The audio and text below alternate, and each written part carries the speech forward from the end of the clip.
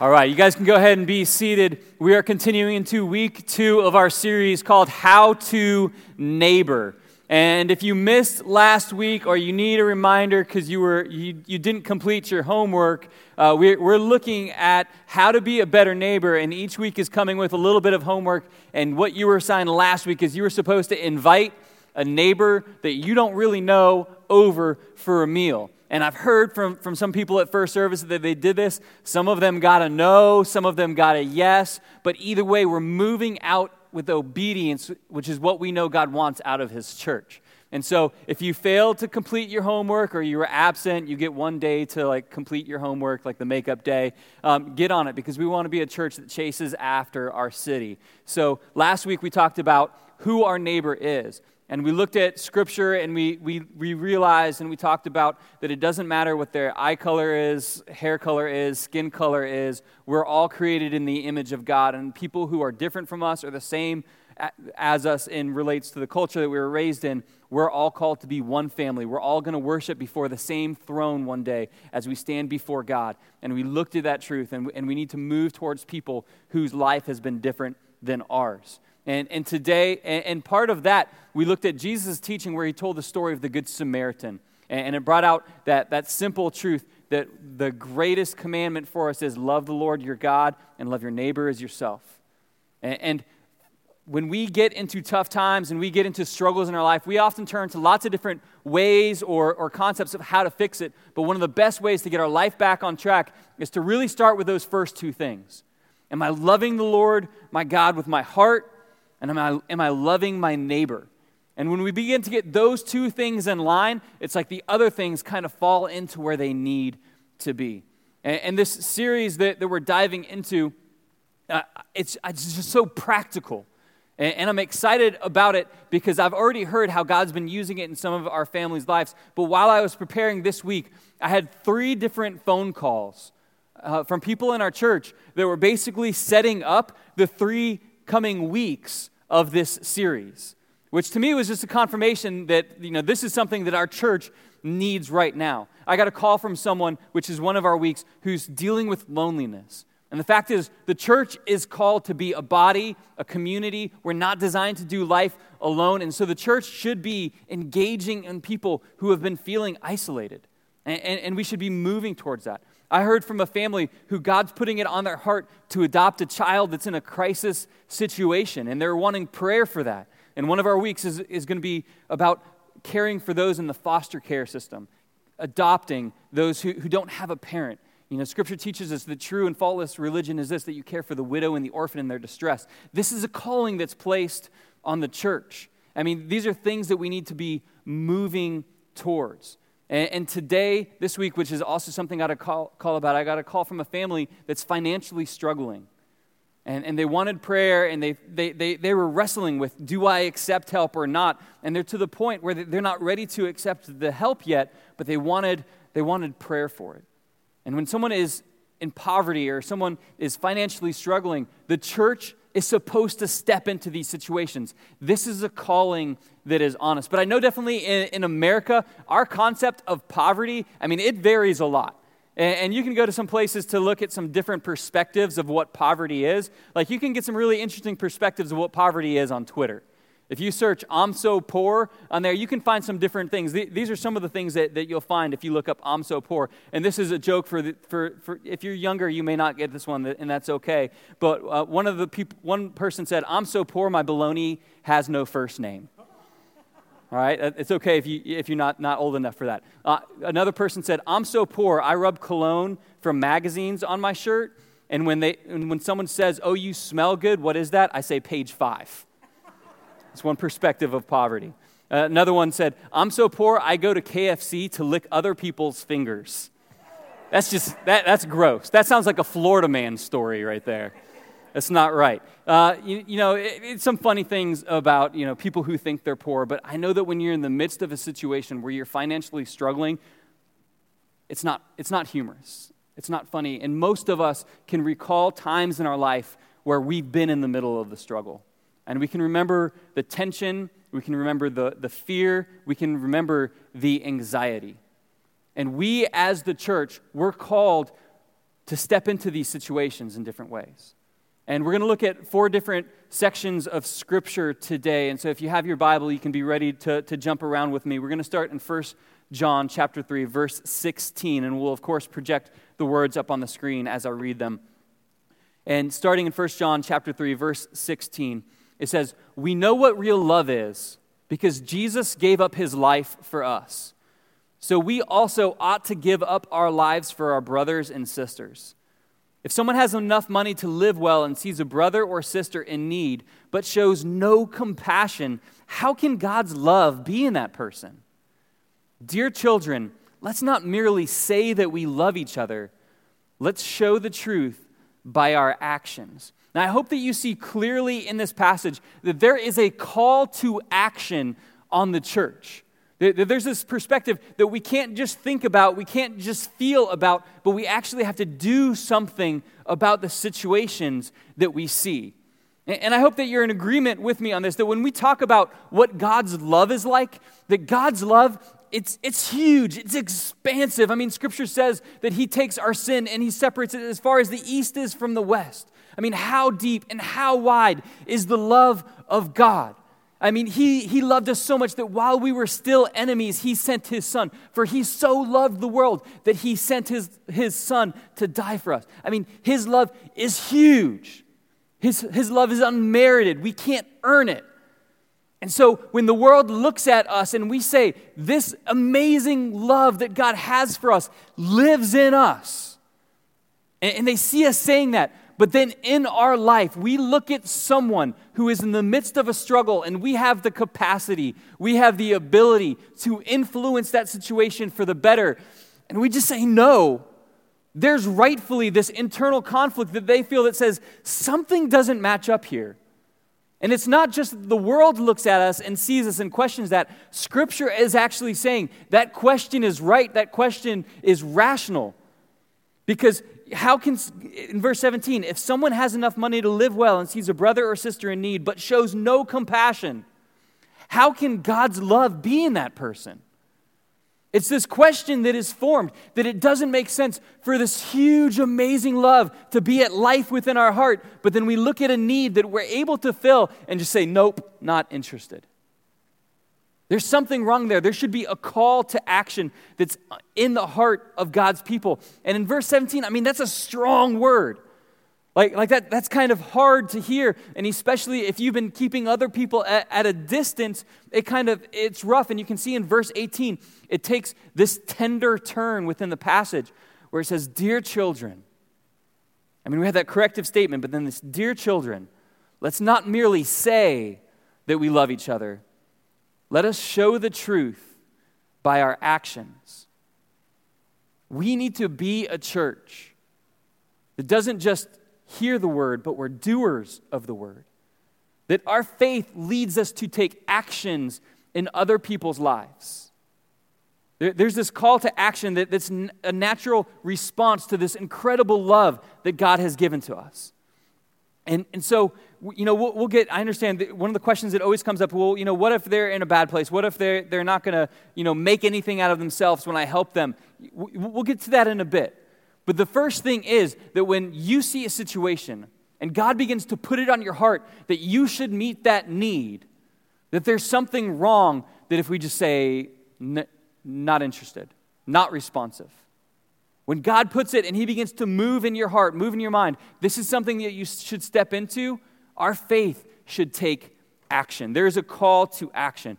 In Matthew 25, I'm going to paraphrase the story for time's sake, but in Matthew 25, Jesus is teaching, and he's teaching this perspective of it's kind of this judgment situation, this end of days, where he says he's going to take the people and he's going to separate his people from the people who rejected him. And he's going to have this conversation with them, and it's kind of an interesting conversation because he's going to say, I was naked and you gave me clothes. I was hungry and you gave me food. I was thirsty and you gave me something to drink. I was in prison and you came to visit me. And the people that he says, you did this for me, they're going to respond to him in a way that I don't know that I would naturally respond with. They're going to say, when did we ever do that? I mean, I think if I'm on that side and he says, hey, you did this for me, I'm just going to sit quietly and be like, yes, I want to be on this side of the aisle, not on that side. But in the teaching, he says, they're going to say, when did we ever do that? And his response is, when you did it for the least of these, you did it for me.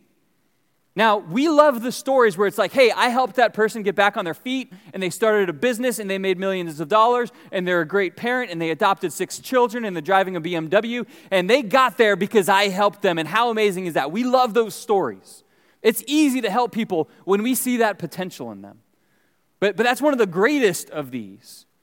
I mean, what's being described in the passage is when you help the least of these, when you help the person who might squander the opportunity that you give them, when you help the person who will continue to struggle for years, when you help the person who will amount to the least out of everybody else in the crowd, Jesus takes what you did for them so personal that he says, it's as if you did this for me. And so we have a call to action that's very clear in the first passage, but we also have this call to accountability. That Jesus wants to have this conversation, and he sees your situations as this, is that when you use your time, when you use your resources, when you invest yourself into someone else, it's as if you're standing before the throne and you're doing this for Jesus himself. This is how close that is to the heart of God. And so for us as a church, for you as a family, when we see these opportunities that we can step into, first, I want it to be fresh on your mind that we have a call to action in Scripture. That we also have a call that there will be accountability in Scripture. Because what that passage in Matthew 25 also teaches is there's going to be a whole crowd of people that are going to respond back to Jesus. And they're going to say, Lord, Lord, did we not do many things in your name? Did we not prophesy? Did we not do many miracles in your name? There will be a crowd of people who they did all the church stuff. They went on the mission trips. They did the stuff that you do when you're around the church circles, but their heart was never in it. They were really never invested in other people. And Jesus' response to them that knew all the right answers, that did all the stuff, but he'll say, I never knew you. Depart from me. That's a hard word to take. Because it's not just about being at the events, it's not just about having the answers, but it's about something personal to you in your heart, personal to you in your belief, personal to you in what you invest in when nobody else is investing, what you do when no one else sees it, the opportunity that you have to help someone else when no one else is around. There's something about those moments that God values and prizes. And there's something about those moments that shows you what's really going on in your heart and in your head. Jesus takes this so personal of how we invest in other people, how we invest in the least of those other people, the ones who amount to the minimum, not the ones who turn into a great story. There's something about unmerited favor and love that is true throughout the heart and the personality of God, that he wants to see displayed through his children. There's that accountability that's in that passage that I want us as a church to be aware of because God wants to see his people walk in obedience. Now, when we think about using our resources, there's that thing of, well, what if they don't amount to enough? And I want to be a good steward and I want to multiply what God's given me. And there's this aspect. Well, I want to get back to the fact that we discern those situations because what Scripture teaches us is that we have not been put down here to figure it out by ourselves, but we've been given a counselor. The Holy Spirit is present in the life of a believer. And when we see situations, there are situations that we're called to step into, and there's situations that we're not called to step into. And God, he is the perfect judge who he knows. We know and he knows when those situations are, and we know when we've said no to God. But he's given us these resources, and so we're supposed to invest them in the ways that he calls us to. And Proverbs 19, verse 17, we're going to put on the screen, because this is a great passage about the perspective that we should have when we're talking about giving to someone who's in need. And the passage teaches us this, that if you help the poor, you are lending to the Lord, and he will repay you. And there's this sense of justice, that things are going to come around in the right way when we do what God's asking us to do, when we help someone who's in need. Now, I see this passage through the experience in the eyes of having young children, because let me know if you agree with me on this. Is the whole earth the Lord's? Yes? Okay. Is your whole bank account the Lord's? That's always a scarier one to answer. Yeah, the world is his. All the stuff is his. But my bank account, yes, it is. I don't want to say it loud. Yes, it's his. Is your whole family his? Yes. Everything within all of creation is the Lord's, right? Okay, so the resources that he's entrusted to you, when he gives you something, he says, I want you to give part of this away. I want you to use part of this for this. It's not even really yours anyway. And it's kind of, I think, amazing that in Proverbs 19, it teaches that when we help the poor, we're really giving them, first of all, what's God's anyway. But you're lending to the Lord, and he will repay you. And I see this through the eyes of my experience with my young kids, because if you've had kids, you've had this experience as well. There's times, I'm driving, and I hit a toll booth, and I didn't really think about it. I didn't bring any cash, but I know my daughter has a $5 bill in her pocket. And I say, hey, I need you to give me that $5 bill. And she's like, will you pay me back? Will I pay you back? Do you have shoes on your feet right now? Do you have clothes? Did you chip in any gas money for this car trip? Are you going to go back to our house that I pay for and sleep in the bed that I bought with the sheets and the decorations in the room that I provided for you? Am I going to give you $5 back? I mean, the answer is yes, I am going to give you $5 back, but it's ridiculous that you're asking me. All right? Because I need $3 of the dollars for this toll booth. I mean, all that stuff is mine, and I provided you everything that you've needed since the day that you were born, and you're going to give me garbage about handing me $5 for a few minutes. And that's my perspective as a father, and my kids have learned, okay, Dad will pay me back, and so I don't get that garbage anymore, but man, this is the perspective. The whole earth is the Lord's. Every resource that he's entrusted to us really belongs to him, and we're called stewards of that. And when he puts it on your heart, this situation, I want you to impact it. I want you to use what I've given you to make a difference here. And I'm gonna be faithful to you just as I have always been. And I'll be straightforward, honest with you. There are times that because we have been called to be a people who give, that we will say, okay, I would like to have this car, but I'm going to get this car so that I'm free to give the way that I'm called to give. I'm going to miss out on this experience, which is like top 10 fear for some of the younger generations, fear of missing out. I'm not going to get to go on this trip because it's either I'm faithful with what God has given me or I get to go and spend the money on myself. And so there will be those moments, but those moments are always designed to teach us something and to draw us closer into the heart of God.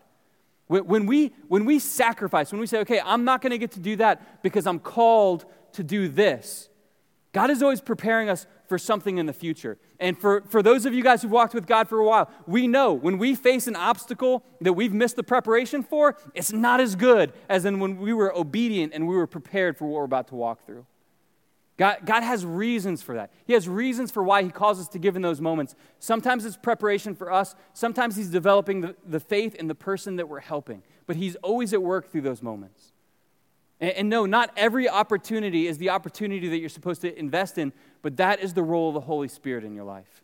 It's not as cut and dry. You just always give, always give, always give. But we trust that the Spirit is able to speak to us. But we have to develop the ability to be obedient, because sometimes obedience is hard. It requires faith. It requires trust. But we have a Heavenly Father who's continued to meet our needs in their seasons. And so when he puts it on our heart, we learn to respond without fear. Okay, I'll give. Okay, I'll release these resources because I've seen your provision. I've learned to trust. I'm no longer afraid. When we help the poor, you're lending to the Lord, and he will always repay you. And when we think about the poor, when we think about the impoverished, we know that just even within America, that there's such a wide perspective of what it means to be poor. It's like, I'm poor, I have to get an Android instead of an iPhone. Not really poor. I mean, if you've had the opportunity to go overseas to another country where they don't have access to even the things that we have access to, we see that there's a whole different level of poverty that we don't normally see within America. But if you have been on those trips, you've probably also noticed, man, there's a different kind of poverty as well. Because I've been over there, and when I'm with them, I feel like I'm impoverished when it comes to the areas of joy and peace, because this whole city who has less than me is happier than I am. It's happier than the city that I live in. There's different kinds of poverty, not just financial. And Jesus, he came to impact that. And then he entrusted that ministry over to us. And other countries, they define poverty differently than we do as well. They did a survey of 60,000 poor people in low-income countries, and they didn't define it as not having things. They defined it as a mindset. They said poverty is a deep sense of shame, of fear, humiliation, and hopelessness. It's not missing out on having a car. It's this sense that I can't ever get out of this situation and I'm trapped here. And I want to take you to the Gospel of Luke, chapter 4, where Jesus is speaking and he's teaching in verse 18 and 19. And I want you to see, this is what Jesus came to do. He says, "The Spirit of the Lord is upon me, for he has anointed me to bring good news to the poor. He has sent me to proclaim that captives will be released, that the blind will see, that the oppressed will be set free, and that the time of the Lord's favor has come." Jesus brought good news to the poor because the message of the gospel is supposed to impact them, not just in bringing them not financial prosperity. That's not what the good news is about, though I do believe that it impacts that area. That when you follow God's ways, that his provision follows you as well. But the good news that he brought to the poor was of healing, was of hope, that finances never could provide. That he came to declare that the Lord's favor had come. Christ came to save. Christ came to heal. Christ is the answer to brokenness. And any form of poverty really is just an extension of brokenness and sin. And that's what Christ came to heal. That's what Christ came to change. And the church is people who have experienced the healing of the gospel. The church is the people who have experienced the love of God and then carries that to their city, carries that to the people around us. And so we have a mission to carry this healing that God has provided. But there's three really simple concepts, ideas that I want to be in our head, because we are called to move towards people who are hurting, move towards people who are broken, move towards people who are in poverty. But if we enter into it the wrong mindset, we're going to really get this wrong and sometimes create more damage than we'll actually do good. And so the first thing that I want to kind of be on our heart as we talk about moving towards serving and loving those who are in a situation of poverty, we are called to serve others, not save others. We're called to serve others, not save others. Jesus is the answer, and we are the servants. We are not in the place of Jesus. The answer to someone else's problems is not more of me. The answer to their problems is more of Christ. And we are gifted with resources, and we can provide relief in a situation. But the point of me stepping into a situation where I can provide financial relief or help to a situation isn't that they get exposure to me. It's that through that relief, I can point them towards God. Because just knowing Paul isn't going to help them. But if I can point them towards Christ, they're going to experience that healing that Christ brought. They're going to experience that good news that Jesus brought to all people. And so the point is not that I go in and I am going to fix their situation, but I'm going to go in and I'm going to be faithful with the resources that God has given me, the calling that God has given me, and I'm going to point them towards Christ, because if they can find him, that's when they really find hope. That's when they really find the solution. That's when they really find their future. That's when they really find their calling that is ahead of them. We serve people. We go in where we say, I will do whatever I can to help and serve you. I'm not here to save you. I'm not here to fix you, which is connected to number 2. We are called to relate with people, not rescue people. The people that are struggling that God puts in our path, they're not projects for us, but they're people that we can love. And if you've ever been on a short-term missions trip, like I have, sometimes we have this experience where it's like we went with the idea of helping, but we realized we didn't really do that in the best way that we could have. Because sometimes we'll see an apartment complex that's run down and the weeds are overgrown and the paint looks terrible. And so we decided, man, I'm going to come here and we're going to spend a few days and we're going to weed the place and we're going to paint the place and we're just going to fix up their lives. And then we talk to the people after we invested all this sweat, all this time, all this money in fixing it up and say, man, what do you think of this? Well, that's great, but some new flowers didn't really change my life. And if we really look at a situation where we want to help someone, we might want to find out, we might want to relate to them and find out, what do you actually need? Because you might find out, rather than just fixing the flower beds, it would be really helpful for me to have a week where I get better at English with someone who will be patient with me. If you actually relate with the people who are living in a desperate situation, you might find out what they really need is they need a ride to AA so that they can stay consistent. They need a ride to work. They need help getting their daughter to preschool so they can get to their job. You might find what they need and what you think they need is very different. And so we're not called to just go in and be the rescue. We're called to relate to them, to find out who they are, to love them where they are, and to help them where they are. Not to just move in and tell them, I know what you need, I'm just going to do what I want to do, and I'm sure it'll just fix you. That's not what we're called to. That's not how we're called to love.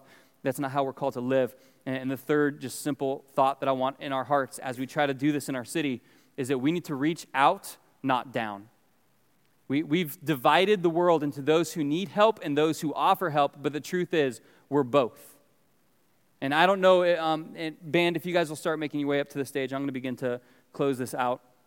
I don't know if you've heard the story of how Paul and Tia Erminger jumped out of a helicopter and parachuted into the desperate and dying city of Cape Coral to plant Gulfside Church to save the world. That's not how it happened, and that's not how it's happening. The fact is, we did move here to plant a church, but from the very first family that we got connected to and we got to see God begin to move in, they were as much an answer to prayer for us as we were for them. We moved here, and God, we need friends. We need people. We need community. We're lonely. And as we got connected to someone, and God began to move in their life, which is incredible, but they began to strengthen our life as well. The church isn't about us going and fixing someone else, but what Scripture teaches us is the church is supposed to be like a body. And when one piece is missing from the body, the whole body suffers. The whole body is weaker. And what happens as a church grows and gets stronger, the different pieces of the body are being assembled in a way that the whole thing can move in a more powerful way in the city. And so as other people get connected, it's not that, we fixed one more person. Really, we're fixing ourselves because we needed that person in our church. And now that they're here, that gift that God planted in their heart can begin to be used, it can grow, and it's going to impact other hearts and get them connected to where this body grows and gets stronger and is a better presence in this city for the gospel of Jesus Christ. And so the people who serve in this church in major ways, they're not just fulfilling a job description around here. They're people that we do our lives together.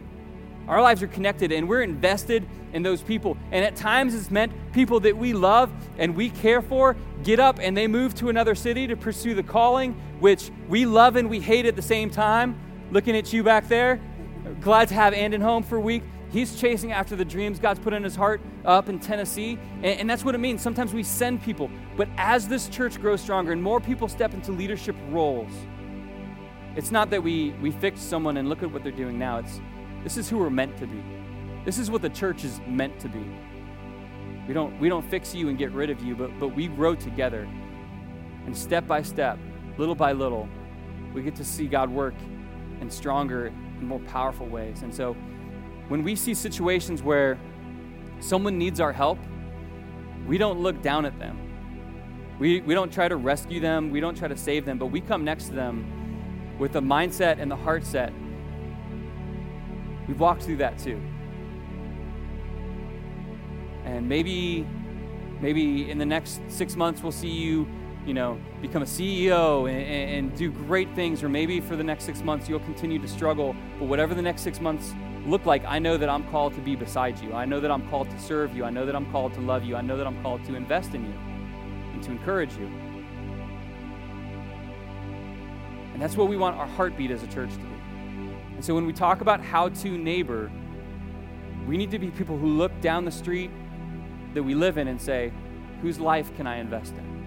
Whose life am I called to invest in? Who can I, for the next period, walk alongside and see God grow them and gift them and use them? Because as they get stronger, it's going to be fun to watch and amazing to watch. But they're going to make me stronger too. Because as I see their faith get built up, it builds up my faith.